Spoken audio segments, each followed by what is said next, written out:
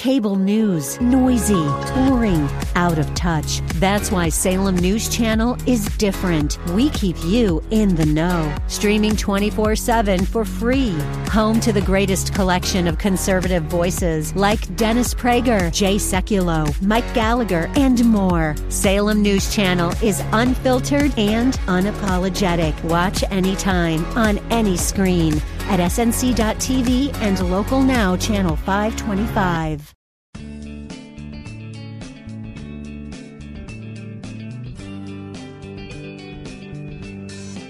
Grace and peace to you, and welcome to Radio for Real Life with Sean Azzaro, the senior pastor of River City Community Church in San Antonio, Texas. A church that exists to help people just like you find the real life you were created for and find it to the full. That's exactly what Jesus promised in John 10:10.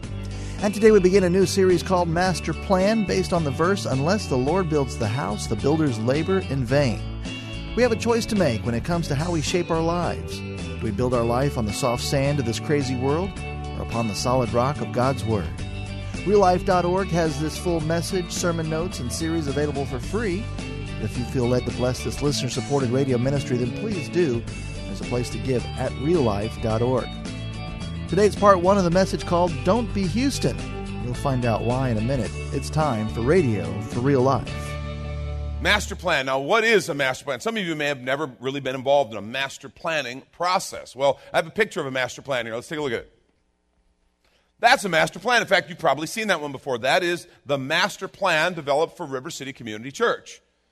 I mean, it's not, master plan is not God, but it's based on what we see God saying and what we kind of are envisioning based on His direction. We see that the 110-acre campus that we have could be that. We have a school, sports fields, things like that. And so that's what a master plan is. And here's why a master plan is so important.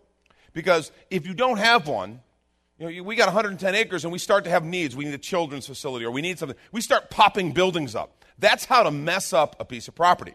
And a very dangerous thing is to have 110 acres and a leader like me who's like creative, lots of new ideas, who kind of often says, what if we, and then you have an enabler like Willie Mayfield, who has been my God-gifted enabler for like our whole ministry together. Because I'll go, man, I wonder what if we did, and Willie's like, we could do that. Really? Oh yeah, we could do that. Make it so.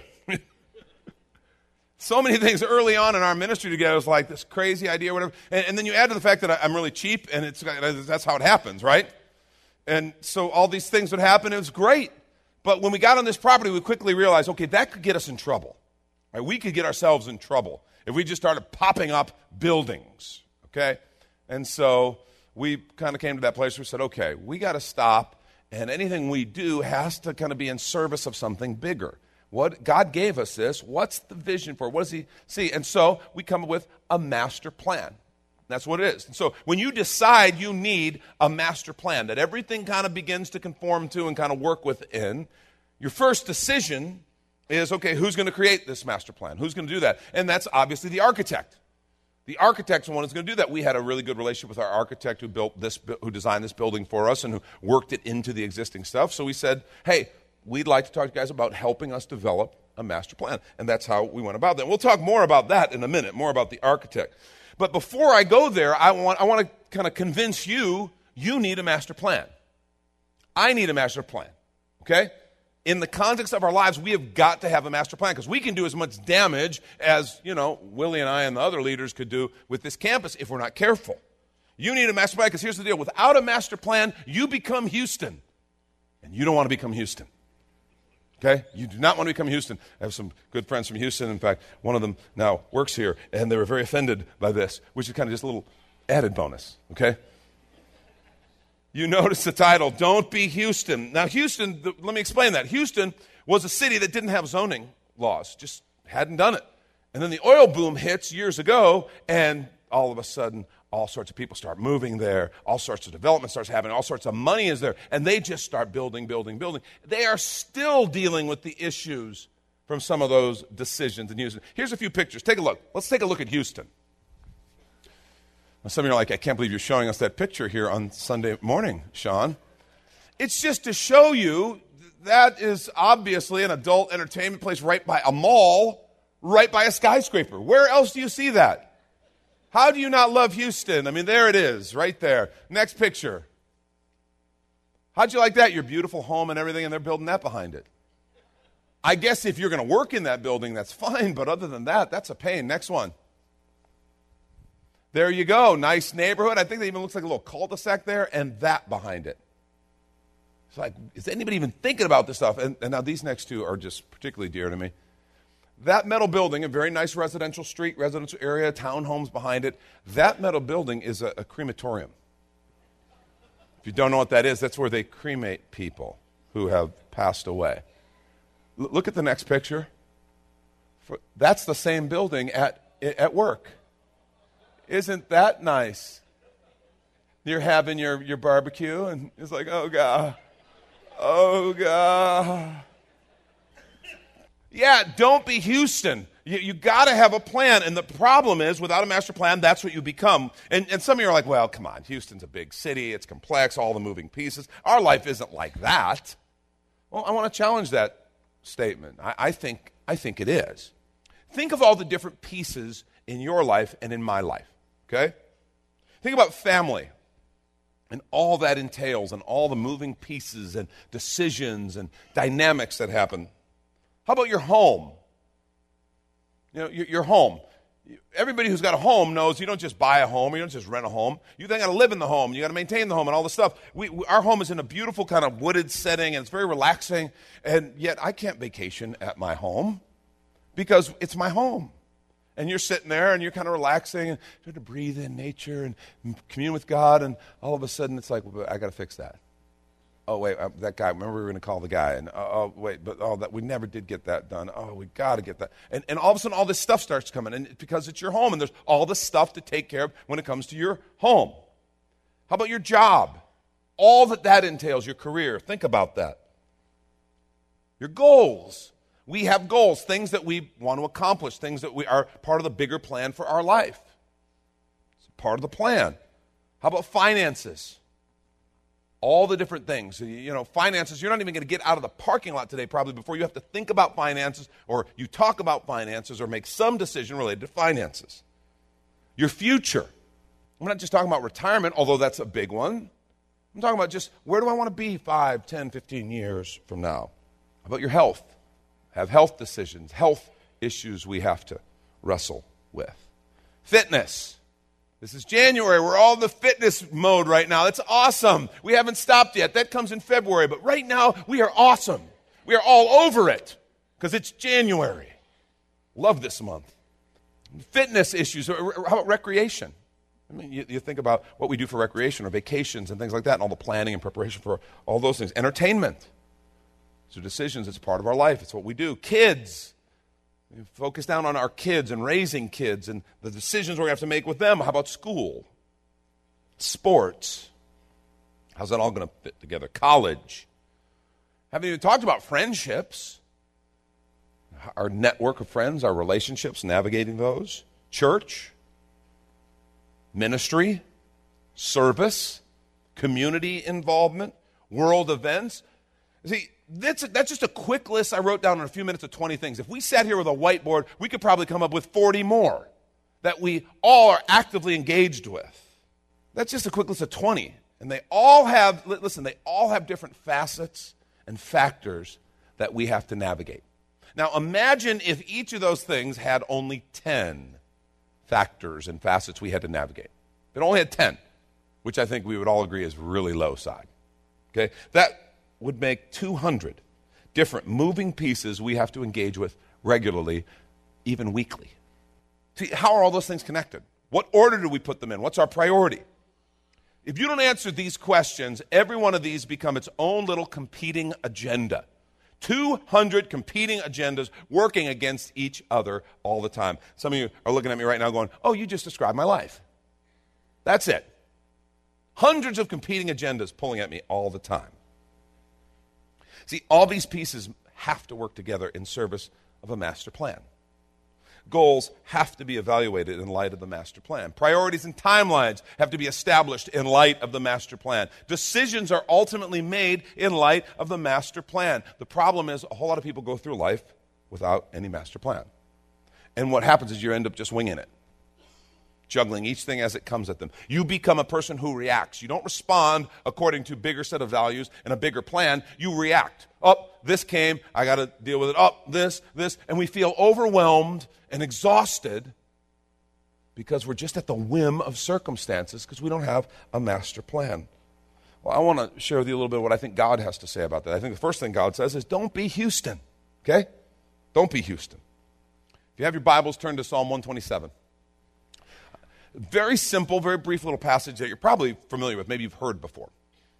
But I think there's some powerful, profound truths that we need to pause and reflect on from this passage as we take a look at it. Psalm 127, verse 1. It says, unless the Lord builds the house, the builders labor in vain.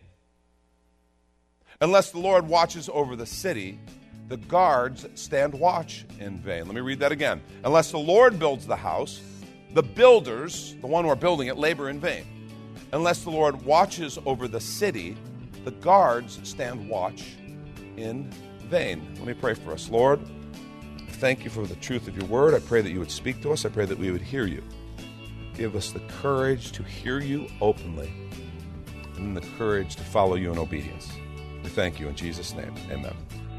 And let's take a quick minute to remind you, you're listening to Radio for Real Life with Sean Azzaro, a listener-supported ministry of River City Community Church, in this message called Don't Be Houston, in the series Master Plan, which is available right now on the sermon page at reallife.org.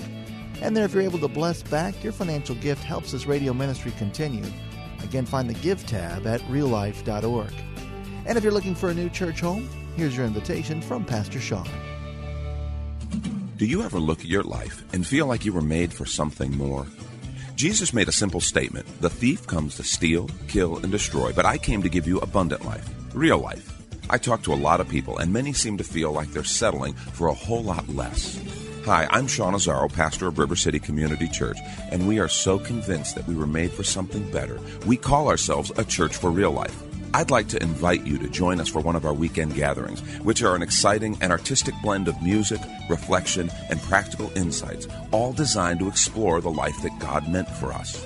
River City is located 1.5 miles outside of Loop 1604 on Lookout Road across from Retama Park. Service times are Saturday at 5 p.m. and Sunday at 9:30 and 11:15 a.m. River City is a church for real life, so our home on the web is reallife.org. To find out more, visit us online at reallife.org. God created you for something very special. Come find out more at River City Community Church. And now back to the message, Don't Be Houston. This is Radio for Real Life. I think there are three very important ideas in this passage that are stated. The first is that the house of your life needs to be built. Now, this isn't construction advice. He's not talking about a literal house, right? He's talking about the things that we are building, the things that we are engaging. Really, he's talking about our life. The house of your life must be built. It's not going to happen by accident. It doesn't just pop up one day. It's not set in stone. No. The house of your life has to be built. It has to be something that's done intentionally, systematically, and if you say, well, no, I just kind of wing it, then you're building something, but it's probably not something you want to build. The house of your life must be built, and that must be an intentional, deliberate process. A second truth of this is kind of the house or the city of your life needs to be guarded. Not only does it have to be built intentionally with intentional specific direction and action, but it has to be guarded because there are always going to be forces that try to come in and take away, that try to distract, that try to undermine what is being built. It has to be guarded.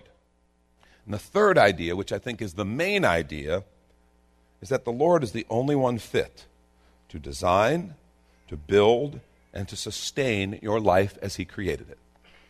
All else is in vain. The Lord is the only one fit to design, build, and sustain your life as He created it. All else is in vain. If you're taking notes, I want you to write this down with me. The most important decision of your master plan is who will be the architect. It's who will be the architect. The most important decision of your master plan is who will be the architect. That's where we had to start. That's where you have to start. See, free will means we have a choice. God gave us a free will as people. He doesn't force himself on us. He doesn't force his plan on us. He doesn't force any of it on us. We have a choice. And typically people, when it comes to this kind of thing, they make one of four choices, okay? The first is that I am my own architect. I'm the captain of my own fate. Nobody's going to tell me. I do what I want when I want. I will do it the way I want. I did it my way is the theme song, right? That's one way to approach it. It's kind of with me as the center, self as the center. I'm my own architect, the captain of my own fate. A second way that people kind of respond to this or a decision they make is that family or someone else close to me shapes my decisions. Maybe it's a spouse who's the architect of your master plan, or a parent or even a child is the architect of your master plan. The strongest personality in the room, the strongest person around me, they're going to be the architect of my master plan. And I kind of just go along to get along. A third way that people do this is I think sometimes they find a guru or a role model. Maybe there's someone in your profession that you admire, and they've written some books or something, and they seem to have it all, and they've got a plan, and you're working your life according to their plan that they've put out in their books. And it's kind of how you do it. You've got a guru, an expert, who's helping set up is the architect really of your plan.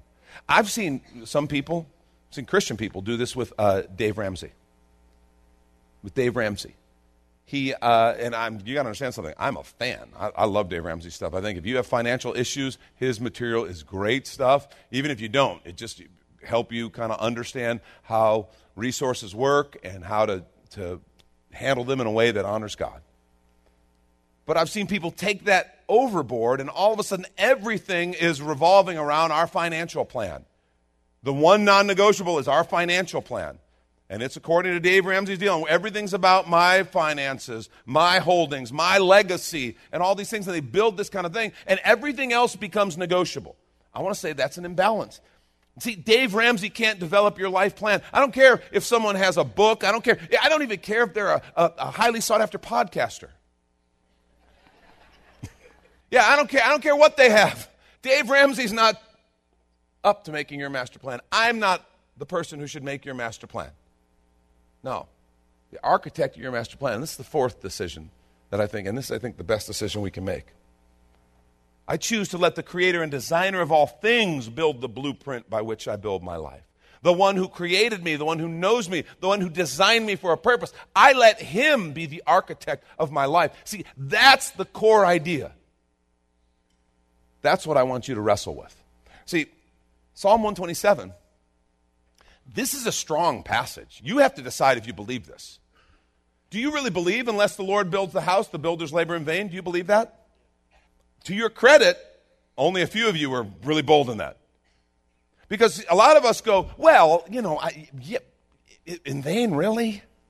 I mean, I've got a plan for my life, and I want God to bless my plan. Oh, Lord, bless my plan.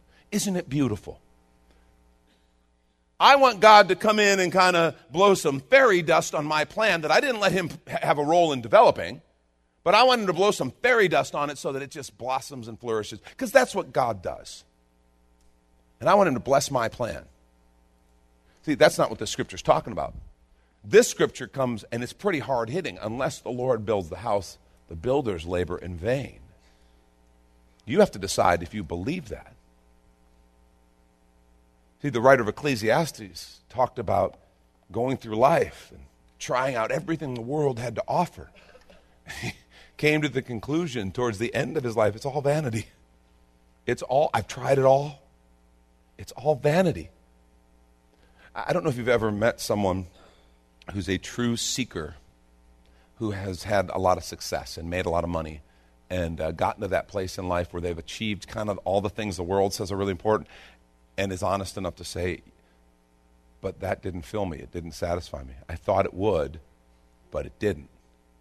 See, what they're saying in a different way is it was vanity. Doesn't mean it was bad. It just meant it wasn't what it was cracked up to be. It wasn't what it advertised. It didn't meet my need. It was vanity. That's what the writer of Ecclesiastes is saying. That's what the psalmist is saying. They labor in vain unless the Lord builds it, because he created us and he designed us for a purpose. My challenge for us today is the most important decision of your master plan is who will be the architect. Who will be the architect? And with the psalmist, I say, unless the Lord is, it's all in vain. Now, a couple observations, a couple ways that we do this, ways that we make him the architect of our plan. Number one, trust his plan, but seek his presence. Trust his plan, but seek his presence. I'm going to read a passage of scripture that people get all fired up about. So some people are going to have church right now. Some people are going to get excited. We're going to get all Pentecostal in here, okay? It's Jeremiah 29:11. I even say the passage and you start going, that's good. Love this passage of scripture. Some people, this is like they just have this up at the house because it's just like, this is what I want to know. I know the plans I have for you, declares the Lord, plans to prosper you, not to harm you, plans to give you hope and a future. And that is completely 100% true. That is God's plan because it's in the Word of God and it's true. The problem is that's not where the thought ends. He goes on. See, we get this and we get fired up about this. Yes, I love that word. I love that word, prosper. Lord, make it so. Hope and a future. I like that. That sounds good. And we get all fired up and excited. What we're missing is how to accomplish that. How is that going to happen? And that's the next couple of verses. That's verses 12 and 13. They go on to say, then you will call on me and come and pray to me, and I will listen to you. And then verse 13, you will seek me and find me when you seek me with all of your heart. See, the plan begins with his presence, not the other way around. See, we're not told to seek his plan. We're told to seek him. And that is very different. I talk to all kinds of people, and they want to know God's will. They want to know God's plan. And I've got this decision to make it through work or my career, and I want to go know God's will and plan. Pray for me, Pastor. And that's an awesome thing. We should pray for that. That's a good thing. I've got this financial need or this financial decision I need to make. I need God's plan. I need God's will. Pray for me. I got this issue with my kids, and it's really important. I need God's plans. I need God's will. And that's awesome. Those are good things. We should be praying for those and seeking him. But let me just say to you, if you're seeking his plan and you've never sought his presence, you are doing this backwards. We're missing it. We start by seeking his presence. The very essence of his plan comes out of his presence. And if we try to get the plan without the presence, it doesn't work. We're supposed to seek him, not just his plan. Someone asked, well, how do I seek him? How is it that I go about seeking him? Well, we're going to talk about some ways in just a moment, ways that you can seek him, seek to get close to him, seek to hear him. Because he's our Father. He's not wanting to relate to us as some sort of employer who gives us kind of, here's the instructions. Here's, he posts it online somewhere. We kind of do the job and then click that we completed it. The plan is secondary to the relationship. He wants to relate to us as sons and daughters. And we sometimes want to relate to him as kind of genie in the bottle. It's like, I want him to do what I want. I want him to bless my plan and stuff, but then I want him to go back in the bottle because I want to kind of work my deal. It doesn't work that way. How do we seek him then? Look at what the scripture says. You will seek me and find me when you seek me with all your heart. I don't think we need to worry so much about how to seek him. I'll give you some ways that will help. He says you will find me. He's not hiding out there. He's not like playing hide and seek and trying to trick you. He will be found, he says, when we seek him with all our heart.